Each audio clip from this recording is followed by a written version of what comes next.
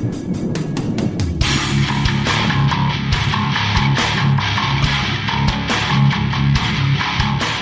to Bitstorm, a comedy game design podcast by two guys who know nothing about comedy nor game design. I'm Ben Slinger, and with me as always is Trevor Scott.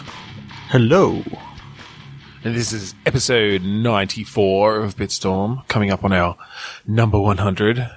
That we will record at PAX. Well, I was about to say, shall we tell the folks our plan? Yes, we're planning on recording our 100th episode at PAX, so that should be fun. We've already booked in our slot at the Audio Technica booth, as we did last year, thanks to our friends at 8-Bit for organising that. It's going to be a lot of fun, and we'll try to get some guests on as well and make that happen. But right now, episode 94, we're going to do some ramped up click pitch, which is where we each have a random word generator in front of us, and on the count of 3, 2, 1, click, we will click refresh, and for the ramped up version, we will each get a phrase of an adjective and a noun, and we'll put those together and make a game design out of them. Those phrases. Let's do it. 3, 2, 1, click. Yeah. Expected nicety. Weird entering. Weird entering. Expected nicety. Okay. My mind goes to, so setting the scene, it's like a ballroom, like a fancy ballroom, like maybe not quite a masquerade party, but just like a fancy party. Mm-hmm. And you know how at a fancy party, they like, the people get announced as they come in? Yep. I'm figuring that's the weird entering. There's something around the entrance as you're announced. But then there's also something around the niceties, right, of interacting with all the other people at this fancy ball. Okay. Do you play like a fish out of water sort of character, that someone who doesn't know the niceties? So you've got a list of things that you need to do for different royalty and that sort of stuff. I'm actually thinking this is less of a narrative thing and more mechanic based. I'm kind of feeling a top-down view. Maybe there are goals that you have to achieve, but you have to do them through like dancing and mingling. Mm-hmm. And the entrance, the entering is that like people keep getting sort of added into the mix and being brought into the game space, as it were. Like a new person is announced, and that just makes everything more complex because now there are more sort of people dancing and moving around and that sort of thing. So I'm thinking some of the rules that you can have is like, if French royalty come in, you must bow to them the first time you see them. And then if, English royalty comes in, you must avert your gaze anytime that they come in and that sort of thing. So I'm picturing something like that. I was almost picturing a bit of something like, and this is sort of going to seem a bit weird, but something like Overcooked, where there's just like, you get the instructions of what you have to do, but pulling them off, kind of involves a bit of teamwork, maybe. Maybe it's a multiplayer thing like Overcooked. But yeah, it's where certain things, so like if you get into, like if you find a partner, then you can sort of make your way through part of the level by dancing. And sometimes you have to do that to like get close to people. Okay, you bring up Overcooked, and now I'm wondering if you're a waiter at this thing and trying to serve drinks to people and that sort of stuff. So the more people there are, the more people that you got to sort of like move around. Like the quickest way to get the drinks to this person is through the dance floor. And when there's only 2 couples on the floor, it's easy. But when there's like 20 couples on the floor, you're like having to go forward and back and sort of cross it a la Frogger. I do like that. Although I feel like then the niceties doesn't come into it as much. So maybe it's something else. Maybe you're the host. And so part of it could be making sure people get drinks. Maybe you like can, order waiters around or something, or take control. Or I guess maybe you can play multiple characters, and maybe that's where the multiplayer comes in. Each character has a bit of a different skill or something. I guess we need to determine what the goal is. Maybe this is something like this is a charity ball, or like a fundraising ball, and the goal is to get as much money out of these people as you can. And so it is about making sure they're stocked up on drinks and performing all the niceties that are required to keep you on their good sides. Mm-hmm. Yeah. Yeah, I I don't like it. I know. like Yeah. Yeah. Wonder if there's any sort of, and I guess then it's just a co-op thing. It'd be kind of like a co-op thing. So one person plays the waiter, one person plays the host, one person plays like a musician or something, or like I don't know, someone dancing or. One person plays the host, like, that's on the microphone to like enter the people. MC or something. The MC, calling out the people who are entering. Yeah, maybe. And you have to get it right. There's like mini games or something. Papers, please. Check the papers. Or maybe, you have to like compare them up against the people who are coming to. It's like, all right, mustache, crown, pointy crown, but no, that person's got a wider pointy crown and a different color mustache. Just do it really quickly as they walk up. This guy's bald, has a barcode on the back of his head. Hang on! Get out of here. Get out of here, Hitman. Agent 47. Oh, right. Damn it. I thought I got in this time. Just sulks away. But I took that guy's clothes. How could you tell it was me? He just walks away and comes back. And I was like, you haven't even changed. 3 to 1 click. Yeah. Rumored Lifeline. Rush Trilogy. Like the band Rush? Well, I was actually thinking it's a game based on Rush Hour, the movie series. Oh, the Rush Hour trilogy. Okay. Were there 3 of those? There were 3 of those. There were 3 of those. Okay. So you got All right. Chris Tucker and Jackie Chan. Yeah. Yeah. I'm sort of picturing... Mismatched cops. So where's this rumored lifeline coming in?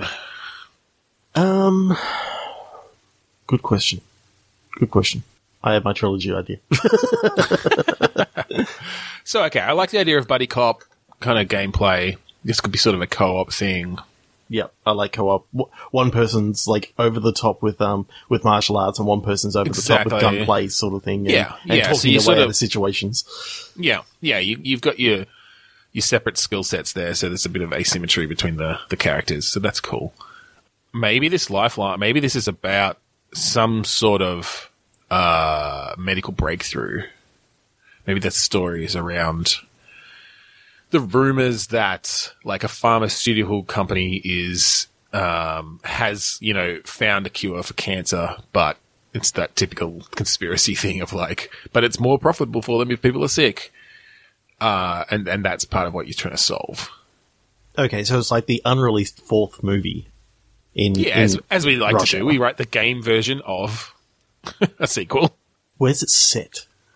Because I know like the first Rush Hour was set in America, and the second one was set in like China or Hong Kong. Yeah. I don't remember where the third one was set, but I kind of like the idea that these guys are on like vacation together, and they sort of get drawn into this plot. They're on vacation together. They're such good friends now. Okay, maybe like a snow resort or something. Like maybe somewhere snowy. Okay, so I'm thinking, is it going to be set in Aspen, or is it going to be set in like the Himalayas? I mean, they're 2 very, very different. No. Well, maybe it's Vancouver. Just because I know that there's a lot of skiing there. It's up on Whistler. And they just happens to be the secret hideout of the pharmaceutical company. They're like secret lab. Because it has to be, things, the stuff has to stay cold. So they do it on a mountain. Mm-hmm. Mm-hmm. Okay, so you've got a couple of set pieces that I'm picturing. Yep. You've got like the big pharmaceutical guy's mansion up on the hill. Oh yeah, totally big villa sort of thing. Yeah. And he's got like one of the like the tram car sort of things that go up the mountain to get up. I'm just trying to think, it's like a the hanging sort of car. I'm picturing one of those almost trolley like, sort of things. Yes, I'm picturing almost like a side-scrolling beat 'em up sort of thing happening. Oh, well, the whole game there. could be that. Well, that's what I was also thinking, but it's not necessarily like a Double Dragon, but more of a third-person beat 'em up. Yeah, but like fixed. Are you thinking sort of fixed camera angle, though? No, I kind of Like the double like the thing, or- behind the okay, shoulder alright. beat 'em up. So just, alright, so it's, okay. A Devil May Cry Yeah. sort of. Yeah, alright. Well, and that's interesting too, because, Devil May Cry has obviously the martial arts and the gunplay, but I like this idea of They're splitting separate. them up so that you can do those same sort of combos where Chris Tucker is like juggling them with his guns. Like, it could be that sort of over the top kind of thing. Yeah. And then Jackie Chan can like jump up and do a few kicks to keep the combo going, that sort of thing. Well, what I want to see is Jackie Chan, uppercut, someone into the gunfire and getting the guy sort of juggling up there. Right, totally. Yeah. I quite like that idea of a multiplayer thing where you have to keep the combo going between you, and really communicate in that way, to really do well. Yeah, because, I mean, So- it's never really Sort of been like, done. all has it? right. No, I don't think so. Not in that way. But yeah, I like that idea. Like, all right, I'm sending a guy up. Like, get ready on your mean, guns. That sort of thing sounds like, the perfect sort of gameplay to sort of have, a beat 'em up game in which you're getting, massive combos going to get the S rank and all that sort of stuff, but you've got to be playing with someone else to actually do it. Yeah, I actually quite like that idea that, you literally cannot keep the combos going without the other player. Yeah. Like there's a natural end to them or something, and the only way you can chain them is with the other player. Yeah, that's really cool. Yeah, and then you've got some moves that if you both synchronize what you press at the same time, you get into like a dual move where you both do sort of like Oh yeah. a kick and a where shotgun Jackie Chan, blast at the same time. Yeah, where Jackie Chan like spins Chris Tucker around and by his legs or something, and just firing in all directions. Curving bullets a la Wanted. Sure, why not? Let's take this all the way. Maybe part of the way they found out about this cancer drug is the same pharmaceutical company makes the pill that gives them superpowers. Oh god. We didn't talk about the other set pieces. Yeah, So all right. the trolley's one of them. The mansion I mean, there's is obviously got to be one where you're just like skiing down a hill or like Oh, out of control fuck yeah. down a hill. Maybe it's on that same trolley thing, but it's like later in the game and there's a scene where it busts off the rails and it's then sliding down the mountain and you're like jumping between them. There are multiple of them. With Oh yeah, people I like that. jet And there's an skiing. avalanche coming from behind, and it's sort of like one of those crash coming towards the camera sort of. Oh, maybe I was more thinking of I don't know, just the same sort of perspective, but being able to jump between different of these trolleys they're all fallen down and sort of spinning and grabbing, shooting the people on jet skis who are trying to kill you or whatever and catching up with you and stuff. There can still be an avalanche. And there's of course an orphanage at the bottom, so you need to. How do you stop those trolleys? Fuck I them. don't Fuck the orphanage. Okay, 3, 2, 1, click. Yeah. Monochrome muddle. Necessary sprout. Monochrome muddle. It's interesting because that sort of speaks to the just the emotive feel of it in a way. Monochromatic kind of, I mean, monochromatic really just means one color, but I kind of think of it as black and white, kind of with shades, and, Yep. and just keeping things desaturated or something. So where I'm sort of thinking of mine is you got like a disorganized detective from like the 30s in like a noir mystery. Okay, yeah. Detective muddle. Well, that PI. you could muddle definitely PI. have that. And muddle PI, yep, I like that. I like the idea of it being maybe the story. You said sprout, didn't you, Yeah. for your word? So Yeah. what I think is you start off the game and the Dame enters my office and she's quested me, or she's tasked me with going to her ex-husband's place and picking up this potted plant that she says is dear to her. And it sort of Okay. it starts from there. All right. I like that. Muddle PI. And Whole thing is in black and white. The femme fatale comes in, and that's your mission. So it's like her ex-husband, but he's holding onto the plant out of spite. Yeah. And so the plant basically kind of becomes the MacGuffin of the whole thing, maybe. Yeah. All right. Well, let's kick that can down the road a bit more and figure out sort of some Some of the of the other story beats and characters. stuff. Yeah, so I love the idea of, I guess there's like the police chief who, and obviously like Muddle's a PI, but maybe he used to be a cop. Maybe, you know, there's the classic Yeah. thing of he got Classic kicked cliche out, that he he kicked got- out of yeah, the the police force or something, but he's always interfering in the police investigations. So, you know, there's the police chief just like, Muddle, get out of here, Muddle. I just like the name Muddle. Yeah. For this. It's just perfect. But I guess he wouldn't come into it yet because there's not really a crime at this point. No. So what happens when Muddle goes to scope out this place? Because obviously he doesn't just walk in the front door. Well, I think he walks, you know, he knocks on the door and the door just swings open and he sees a body. Like, basically, it's the body of the ex-husband. Of the ex-husband, yeah. And, all And the plant's gone. all you see on the floor is like, dirt and there's a couple of footprints. And like a leaf or something. And like, Maybe you can, yeah. And so this starts off the whole thing that, you know, someone's come in and stolen this plant. Yeah. Yeah, okay. And then maybe it's it kind of cuts then to like, When the police are there. now the police are there and yeah, you know, Muddle's reported it because he's a good citizen. But of course the police chief's like suspicious. Suspects Like, him now. you always seem to be in the middle of this, Muddle. Double entendre of, you always seem to be mixed up in these Yes. things. Exactly. Yeah. Yeah, and so, but I Muddle pocketed the leaf. He doesn't tell the police about the leaf. Yeah, because I think 'Cause this is a point and click adventure game where if it's not nailed down, you pick it up. But the thing is, by picking up the leaf, you've now, you know, tampered with the crime scene, and so you don't want to tell the chief about it. And Yeah, well, and I think it's just Muddle's the one who wants to solve this now, right? Like, he's still on the mission to get this plant. Like, he's getting paid. it's the only way he's getting paid. It's the only way he's getting paid is to get this plant, and he knows that it'll become evidence now. Particularly because they took it. It's part of the investigation. And so the police know that something was taken, perhaps, but they, basically Muddle now is ahead of the cops to a certain degree because he's got the information that there was a plant that was dear to, you know, that is valuable for some reason. And he's got this leaf as a first clue. So, you know, there's probably maybe he's got like a wacky scientist friend who he can go to sort of get some info on this leaf. You know, basically a nerd, but in the 30s. I so want him like playing with valves and all this sort of stuff. Yeah.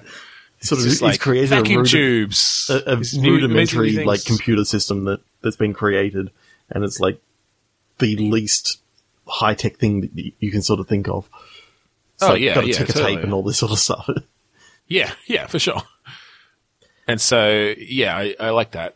Let's make that a woman just to break stereotype. Yep. Beverly.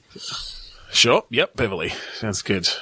And so he goes to Beverly and like brings her the leaf, and she's of course got like books on every subject and microscopes and things. And so she checks out the leaf, and I don't know. So what is this plant then? I mean, I know it's a MacGuffin. It doesn't matter that much, but there's a reason. Is it that it is the plant itself is valuable, or does she find out that it's just actually a pretty common plant, and so there's got to be something else about, like something buried under it or something. Yeah, So I don't know. I'm seeing it as a Venus flytrap, Okay.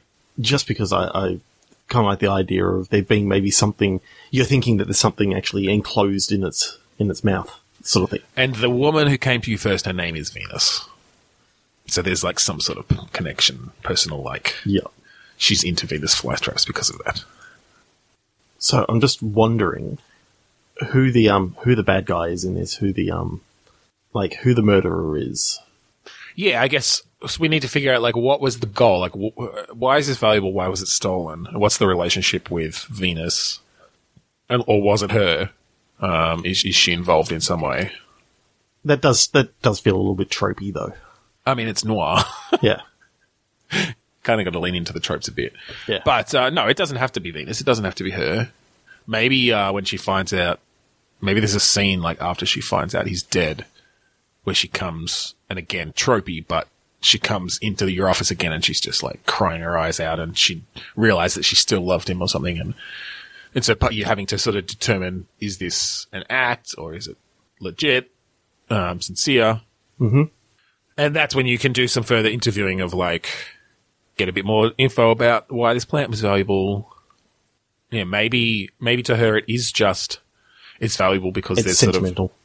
yeah, it's sentimental, but perhaps the ex-husband had like hidden something in there or something. Hidden like a vial of like the most potent cocaine or something. Yeah. Some sort of valuable, drug or whatever, was like buried underneath the plant. Yeah, and then I guess, I like the idea of it being a point-and-click adventure like that, and so you're just solving that crime, I suppose. I don't know, is there then just like a typical kind of drug baron or something who sent the goons to get it, or is there something more interesting there? Yeah, I kind of like the idea of there maybe being some like police corruption. Okay. That maybe, the captain who was talking about, Muddle, you always seem to get mixed up in these things and all this sort of stuff. I like the idea that he's actually involved somehow and like, he's really not wanting, Muddle to get involved in this whole thing. Is hoping someone else because would he knows, well, maybe as part of this, obviously the first in a new franchise is you find a bit about the sort of backstory and the reason why Muddle was kicked off the police force, like his own personal demons, and that part of that came from the captain, which was actually around the captain serving his own the captain serving his own self-interest because Muddle was getting too close to discovering some of the corruption within the police force. And he couldn't be, he's, as the protagonists of these noir sort of things always are, like he's, too good to be corrupted. Yeah. I like the idea of there being like a massive bar fight. Like the idea of, sort of taking you into the seedy underbelly of picturing like a Chicago or something like that. Yeah, I think there's a lot of potential there. I'm definitely seeing a lot of high res sort of hand painted black and white graphics though. Yeah, the black and white could play really well, and just like deep blacks and great shadows and things. Yeah. Just the idea of, you push the door open, you get a scene of like, you just see a silhouette in the doorway and like the lightning strikes behind you see like the silhouette shadow on the ground and all this sort of stuff. And that's where you first see the body, the, oh God, you could take some of the classic, like the classic shots and ideas. Totally. I like it. I like it a lot. That's awesome. Yeah, I really like that. Muddle PI. That may actually be the title of this episode. That's probably. I think that might be the best character name we've come up with there. Yeah. Thank you. WatchOutForSnakes.com. Yeah. All right. Associated Fade. Quarter Link.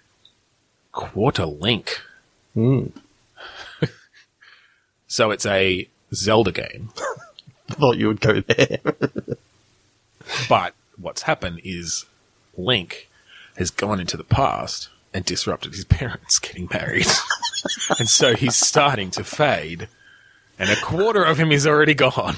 So he has to get them together at like the under the sea dance and get them to kiss. Something along those lines. It's basically a high school version of Zelda. So instead of the typical Zelda theme, what's the theme song? Look, I took it to Zelda. I never actually played through any of the Zelda games. So I don't have a huge source of references to pull here. What do you mean? Like the theme song? Yeah. Or just the general... do they all have different theme songs? No, I was literally going for a Back to the Future reference of like Power of Love or something like that. I see. It's the power of swords. Power of Triforce. No, rather than there being like a quarter of Link gone, how about there's only a quarter of Link left? So you start at opacity 25%. I did think of that. Well, but Marty McFly was not losing his whole body in increments. He was losing parts of his body. I mean, I guess he did, once he got to a certain point, start fading completely, I think. But, it was starting at his extremities. So is he just a torso? Just rolling around. It's just Link rolling around as a torso. For whatever reason, nobody addresses it. I mean, they always reimagine Link and all the characters and stuff. Maybe they all started as just torsos, and he's just a torso with a chunk out of him. Like, it's just torso. Zelda's like just a talking head. Yeah, it's just all these, like, just body parts. And as you go through, as Link gets, does the classic thing and, like, gets his abilities back one by one, he gets limbs back. But each ability is an additional limb. He just ends up being a torso covered in arms, one holding a hookshot, one holding a sword, one holding a boomerang. Pulling himself along the ground, rolling. There's no legs. No legs. Or a head. No, unless he's got a skill that he needs a head for. No. Not given that Link never talks, he doesn't really need to talk or listen. No, he's just got big blinking eyes on the side of the torso. God. 3 to 1 click. Yeah, okay. Certain limiting. Alarmed Carol. Now, I'm choosing to take Carol as the name of a woman. Yeah, I was taking that as well. Yeah. Oh. Certain limiting? Yeah. Alarmed Carol. Why would Carol be alarmed? Or... No. That's too dumb. Go. You go. What were you going to say? So, I was thinking of like a... You know how in some movies they have, like, the most accident-prone sort of character? Yeah. Who like, gets hit by, like, every little thing, and as they're, like, they're being told to go home from work, and, they're just calmly leaving work, and then, some crazy thing happens to them, and they're gradually, sort of going insane. I like the idea that, Carol is like, you're trying to actually help her out, but she keeps on getting surprised by all these happenstance and all that sort of stuff. Right. Is this a bit like Todd in BoJack Horseman, where like he just finds himself in these wacky situations where people sort of assume that he's meaning something, and so yeah, like I don't know if you've watched the latest season yet, but he basically incidentally becomes the president of marketing for a giant company, sort of thing. Until, spoiler, his sex robot becomes CEO of the entire company accidentally. Oh, God. But yeah, I like that idea of a character who's just sort of hapless, but the world happens to Carol. Carol doesn't really intend for anything outside of the ordinary to happen, but the world just happens to Carol. So, would you play as Carol? Or no, I think you play maybe as Carol's sister. Okay. I'm trying to think of Mary. Sure. So, Carol's sister Mary, like Carol's just been involved in something at work, and she's come home and she's got to spend some time at home and that sort of stuff. So you've come by to help her out. All right. She's been limited to doing right. like I forgot about that one. Anyway, yes. Been limited to doing like not much, sort of bed rest sort of things. But I like the idea of all these things, random events that just keep on happening to Carol. Okay, I like this idea that it's just set in Carol's house. Because you'd think then that, like, well, what can happen in her house? Maybe it's not that she's sick. Maybe it's that in the way that things happen to Carol, she's on some sort of semi-witness protection. Because at work, just going about her day-to-day business, she witnessed some shady deals going down with the CEO of the company. And, she happened to be taking a photo out the window because she saw a cool bird and captured key evidence. And so it's going to have to testify. So she's restricted. She's limited to, she has to stay in the house. And it's not a major thing. It's not like she's in danger of being murdered or something. It's just they want her to stay there. And so Mary's come to keep her company. But what you don't know about Mary because there's something about Mary. It's gonna go. Yep. She's actually a US Marshal. She's there as basically the bodyguard sort of thing. Well, I kind of feel In the like it's witness better. protection. But also kind of feel happens like to be it's her better sister. if because maybe I ramped up the stakes a bit too much with the witness protection thing. I was just really looking for a reason for it to be in the house because I like the idea that she's just trying to live her life normally. Yep. And shit just keeps happening. Oh, but, And I kind of feel like Mary should be surprised along with it. Well, and Carol's maybe not even surprised. Carol's the type of person who kind of just takes these things in her stride. She's not looking for them, but when they happen to her, she gets alarmed, but then accepts. she's alarmed. Yeah, but look, alarmed is not, hysterical. Alarmed is not even surprised. It's just like, what's this? Okay.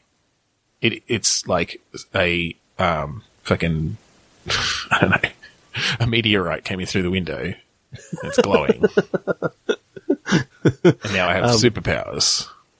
Okay, so you're taking away my idea of like Mary being a US Marshal, but there's got look, she can maybe be. She can maybe be. She could be in law enforcement. She could be a cop, and that's just she happens to be a cop, and so she's there to sort of she is worried about Carol a bit.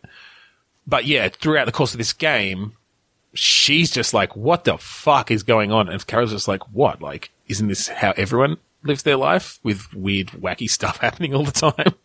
She doesn't even realize that it's not normal. I so like the idea of like, Mary comes in the first time and, Mary goes to, give her a big hug. And she hits something, and then like this big Rube Goldberg-esque thing happens in which she sort of steps aside from her sister, and like an axe goes in between them. Well, maybe not an axe, but like a light fixture falls or something. Yeah, but it's because I think that's the thing. It's that like these things are always happening to Carol, but she never gets hurt by them. Like she's also a little bit of a Mr. Magoo kind of situation where she is actually incredibly lucky at the same time as all these incredibly unlucky things going on around her. Yeah. She's basically just an element of chaos in the world. I mean, where my mind just went for like the end game, it turns out, I don't know whether you like me going down this path, but all right. Did you ever see the movie series Final Destination? Yes, not all of them. I'm aware. So basically, at one You're stage, saying that Carol is no. Okay, at one stage in her earlier life, she escaped death because of something. But Okay. so death is coming to claim her, but she keeps on getting out of the way of these different things inadvertently. Like she doesn't actually know. all right. I that's I like fine. the supernatural I don't. way of going about I'm it. happy with some supernatural stuff in there. Maybe it's also that because I like it not just being like dangerous things to Carol that happen to her. It's just like she finds herself in adventures and stuff. So maybe there's multiple things. She cheated death, but she cheated death because of the genie's lamp she came across. Where she didn't even mean to make the wishes. She just like in the course of conversation, she didn't even know there was a genie in the lamp. She like sat on it, which rubbed it. The genie's behind her. Carol's on the phone, and she's just like, I wish I could live until I was 100 or something to see, and it was just something in the course of conversation about her fucking grandkids or something. But that meant the death has been trying to claim her this whole time and failing. Incidentally, the other thing she got from the genie were like a really good bowl of soup and funnily enough, this job, which then led to the witness protection thing. So like, she's kind of not even aware of all these nutty things happening around Where did this her. bowl of soup come from? Again, just in the course of conversation, she's like, I really wish I had some soup right now. Well, she's like told, And a waiter comes in and goes, here's a soup that we forgot to bring to you before. It's like, oh, okay. yeah, exactly. And she doesn't. These sorts of things happen to her all the time. Okay, so the end game. I mean, I sort of see how it's going to start off with sort of Mary coming in and doing some basic, almost a Heavy Rain-esque, like, Yeah, wash the I was kind of just dishes thinking and that sort of. make some Yeah. dinner and pass it into Carol's room, and Yeah, it's mostly just a exploratory third-person kind of conversations and world-building, like environmental storytelling. yep. But then as you go, there's more supernatural things that are sort of happening, and it just goes more and more over the top each time. Yeah, like ghosts start showing up and there's just like a grate in the basement that has tentacles coming out of it. And Carol's just like, yeah, that's my pet Kraken. Like, it's very young. Kenny the Kraken. Kenny McCracken. Better All than right. Phil. 3, 2, 1, click. I think we're done with that one. Edited Halo. Incidental star. Oh. Now, I'm actually intentionally not going towards the Halo game series. No. Halo, I'm thinking some kind of angel kind of situation. But maybe this is another kind of wacky situation, you know. Well, it doesn't have to be wacky. It could be serious. You could take this in a different direction. But someone mistakes a prank YouTube video where this person claims that they met an angel as real. Mm-hmm. So the edited Halo that was on their head. It was a very good video. Captain Disillusion hadn't come along yet to debunk it. And this person... and there's like 40,000 people going, it doesn't look real. Exactly. But this person doesn't see all of that stuff. This person sees the video, has an epiphany, and is like, they decide they need to make a pilgrimage and meet this angel. Because they're convinced that this person is an angel. This is their story. Bum bum. Dun, dun, dun, dun, dun, dun. Now, Law and Order Angel Division.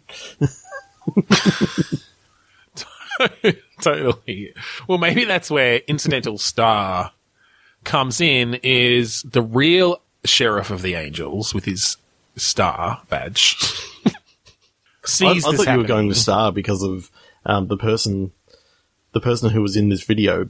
You know, it was just a cheap, nasty sort of video, but they became an incidental star, like a YouTube star because of this thing. And you were trying to go that see would them, make but- more sense. But now I've mentioned the sheriff of the angels, and I kind of want to continue down that path and learn about them.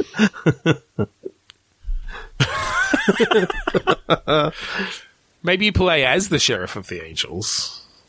Oh, I don't God. know. This isn't going anywhere.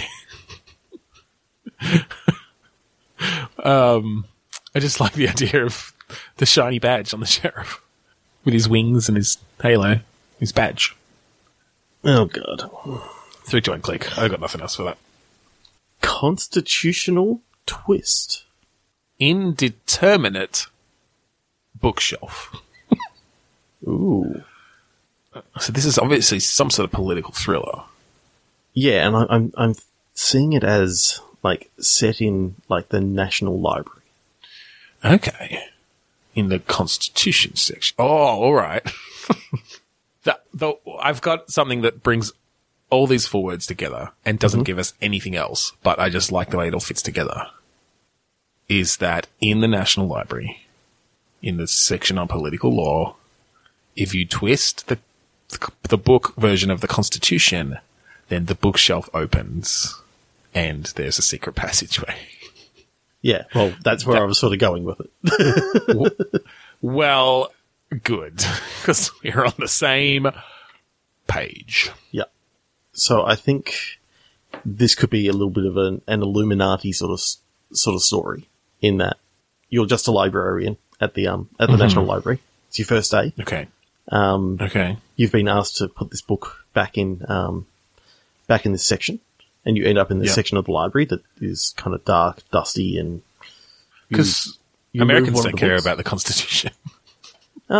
Yeah, go on. Yeah, you move this one book, and the bookshelf opens, and it's Yep. like I'm picturing like literally a stone tunnel with Yep. like cobblestones all over the walls, and it's just spider webs everywhere. So it's not been used for years, but you travel down this Okay. passageway, and you find like some ancient meeting room of like the Illuminati or the Founding Fathers or some something kind like of that. secret society. Yep. The Illuminati. it was the Smurf Illuminati. No, yeah, okay. So you go down, you find a secret passage. So is this game's just kind of all about just unraveling this mystery then of why this is here, and like what do you discover down there? Like is there something that other than just a dusty meeting room? I think you could uncover something that if it got into the wrong hands, it could like unravel the entire government or something like that.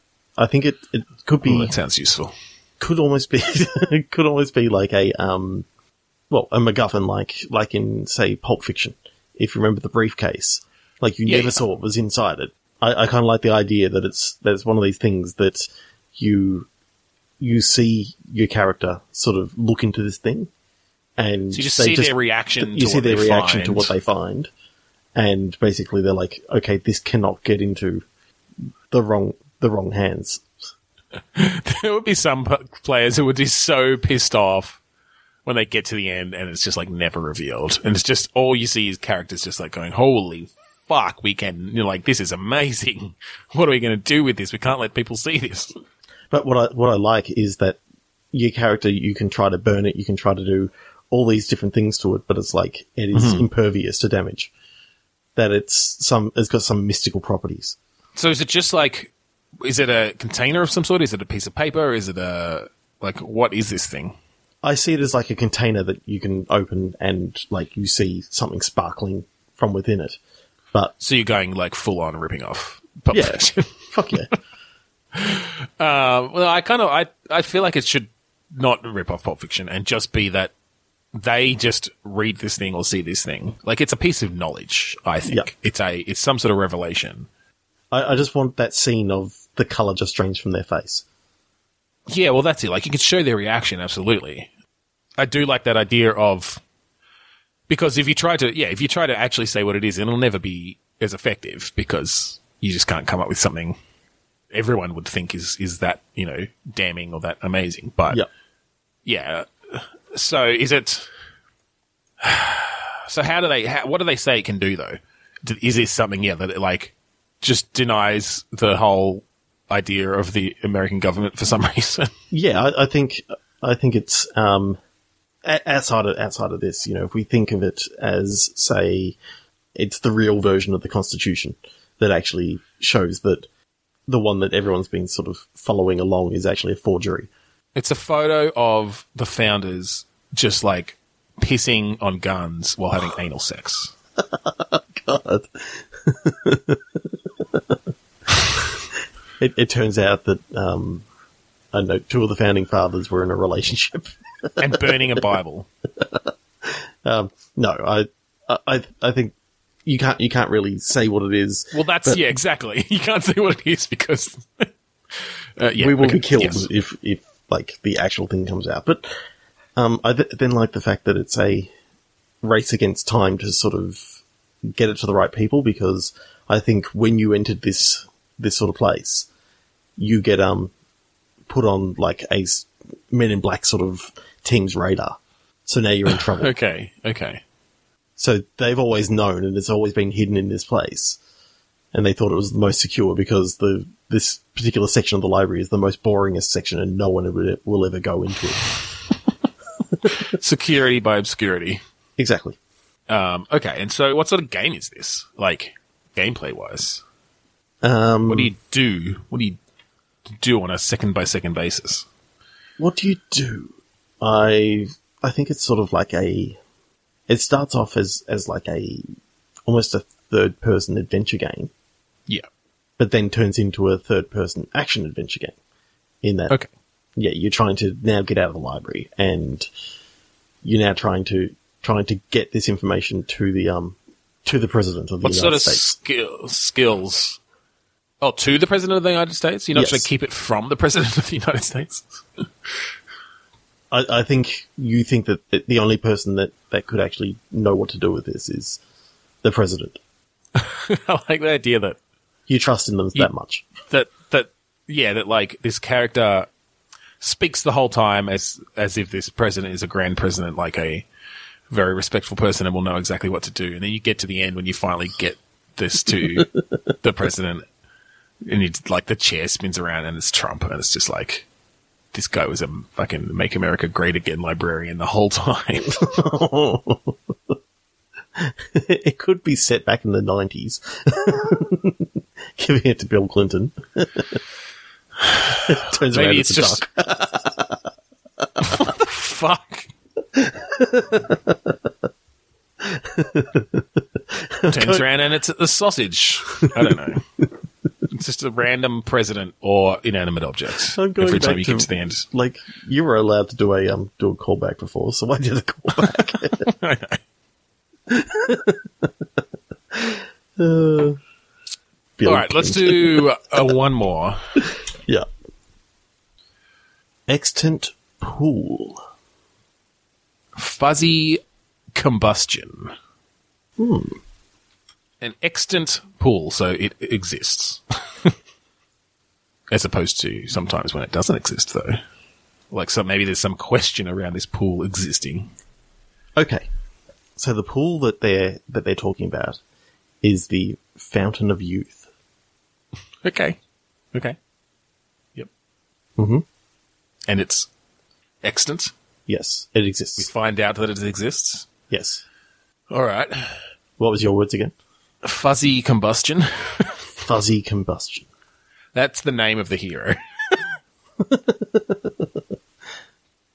I kind of like the idea that your character has been passed down like this information from his grandfather, and he was passed down the information from his grandfather before him, and it's then sort of like almost like an Indiana Jones style adventure, or a Goonies sort of adventure. Yeah. That Fuzzy Combustion and his friends. Yeah. Go to finally track down the Fountain of Youth. Do they find out that actually his grandfather and his great-great-grandfather are the same person, and also is one of these friends? Because, like, every time he gets old, he just goes into the Fountain of Youth. Ooh. And I like that. Gets young again. Yeah, I like that.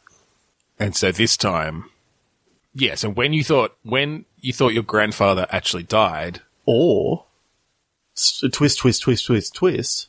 Okay. Every time that the grandfather drinks from the Fountain of Youth, he returns to an earlier time of his life where he doesn't, he basically passes the stuff down to himself. He is his own grandfather, as what he thinks. Do you get what I'm talking about? No. So in other words, the grandfather, whenever he drinks, he loses his memory, turns back into a baby, and gets brought up by, like, his own son. And that's why it skips a generation. It skips a generation because he grows up, has another son, tracks down the Fountain of Youth that his grandfather, had, and then becomes young again, and the whole cycle starts over again. But this time, he's looked early. But this time he's looked earlier. Like, usually he waits. All right. And so how does he find out each time about it? Is it just like he writes because he's got like journals and things? Yeah. He writes a letter basically saying that. Oh, so I like the idea that the reason it happens earlier this time is because now it's modern day and there's email and stuff. Like, in the past, it was he'd write a journal, but of course he's writing the journal on the trip out to find the Fountain of Youth. And so it takes like decades for it to finally be found and like tracked down and make its way back to the family. It's like, oh, we found your grandfather's journal after 50 years. This time they just found a USB stick and they just gave it to them.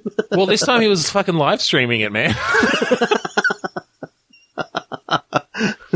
So it's set in like 6 years' time and the technology's even better. And it's like, he watches this YouTube video and it's of his granddad who's telling him to, maybe 13 years later. So it's basically... Yeah. His grandfather left in 2018, live streaming from his iPhone XS or something like that. And yeah, it's now on YouTube. And but you don't, like, it cuts out before you see, obviously what happens. It's just he's on the trail of the Fountain of Youth and he's getting close, and then like something happens, and that's the end of the video. But he's also sent. So maybe there are some clues in the video that you figure out, and you get access to, his private FTP with all the rest of his journals and things and details of. Oh, and he's how got to get like there. scans of all the previous like grandfather's stuff. Yeah, exactly. Yeah. Ooh. And so you're just like, yep, Goonie style. Let's go find the Fountain of Youth, motherfuckers. Yeah, I kind of like the fact that he's got like a group of like. Got the nerdy guy, he's got like an older brother who comes along with, and it's almost exactly what the Goonies was, as in character wise. Yeah, with a bit more equality around gender and not so much like give the girls something to do. Yeah, I like that a lot. And so where is the Fountain of Youth? The Australian outback. Yeah, I was thinking of setting it in Australia. Yeah. But I don't know if it's set. I think the Fountain of Youth is in Australia. I don't know if this character is Australian. What? It's set in Tasmania, where time goes and stands still. No, I think it should be somewhere hazardous. Like, there's a joke there about Tasmania that I'm not going to attempt. Like, it's out in the desert kind of thing, like in some underground, caverns that happen to be under the Australian desert. So it's like set in Cooper Pedy or something like that. Yeah, like that's where you head out from eventually. But I think part of the, I think there's a bunch of game before you even get to Australia. I think that these are Americans. And so then you can have some interesting cultural stuff as they get to Australia. As they start learning about Australia, how there's not kangaroos everywhere, and that drop bears are real, and yeah, they're just like, it's in Australia. We'll just get there and hop a kangaroo, and they'll take us to the Fountain of Youth. Little did they know that this would be the adventure of a lifetime. Thanks for that. That's the tagline of the movie poster, is it? Yeah. They meet Kangaroo Jack. Oh God. And the ghost of Steve Irwin. Still with a stingray barb through his chest. Crikey. So I'm just wondering whether, I do like the idea of it being sort of like a Tomb Raider-esque adventure of how they run around and that sort of stuff. Yeah, but with some more buddy kind of gameplay. Yeah, and having to sort of work through this mystery in a group. So you can play it either cooperatively in multiplayer, or you can actually control each of the characters individually. Yeah, I think maybe you can switch between them, and that kind of when you're doing co-op, you can still just switch between them. It's just you communicate about who to be and what to do. And cool, I like that. So I mean, does the Fountain of Youth just end up being beneath Ayers Rock? And there's a giant pirate ship down there. And there's a giant pirate ship. I was actually thinking of, I believe, underneath the Australian desert, there's this massive underground cavern system. Is there really? In real life. Oh, that's cool. Well, that's convenient. Yeah. I'm trying to think that there's actually a name for it. Maybe it's that.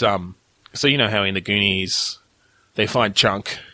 No, not Chunk. Chunk's the kid. They find Great Artesian Basin. It's called Sloth. They find Sloth. Maybe the Sloth equivalent is Steve Irwin, and he's kind of been sort of damaged by the stingray bar, but he's actually still alive. And so you find him, and he helps you out, and he's got his classic catchphrase, "Cracky, you guys!" Oh, God. Oh, I think maybe we'll end it there on that horrible impression / joke pun thing. Yes. Yeah. Let's finish up this episode of Bitstorm. So, if you want to find us online, we're on Instagram. Why did I do that one first? Facebook and Twitter. We're Bitstormcast on all of those. We have a Podchaser page, which has all of our other stuff on there, like our Facebook group and YouTube. That Podchaser page is podchaser.com/bitstorm. You can rate and review us and do all sorts of cool shit on there. If you have an Apple device, you may want to use iTunes. I don't know why you would, but you could. We're on there. You can rate, review, and subscribe there.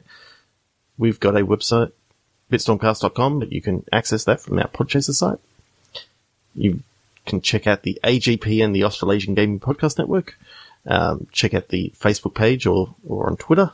Just search for Australasian Gaming Podcast Network and you'll be fine. Finally, we'd like to thank Kurodust for the song Mount Defiance off of the album Containment Failure. That's right. So, thank you again for joining us this week on Bitstorm. I'm Ben Slinger. I'm Trevor Scott. And you're always in the middle of this muddle.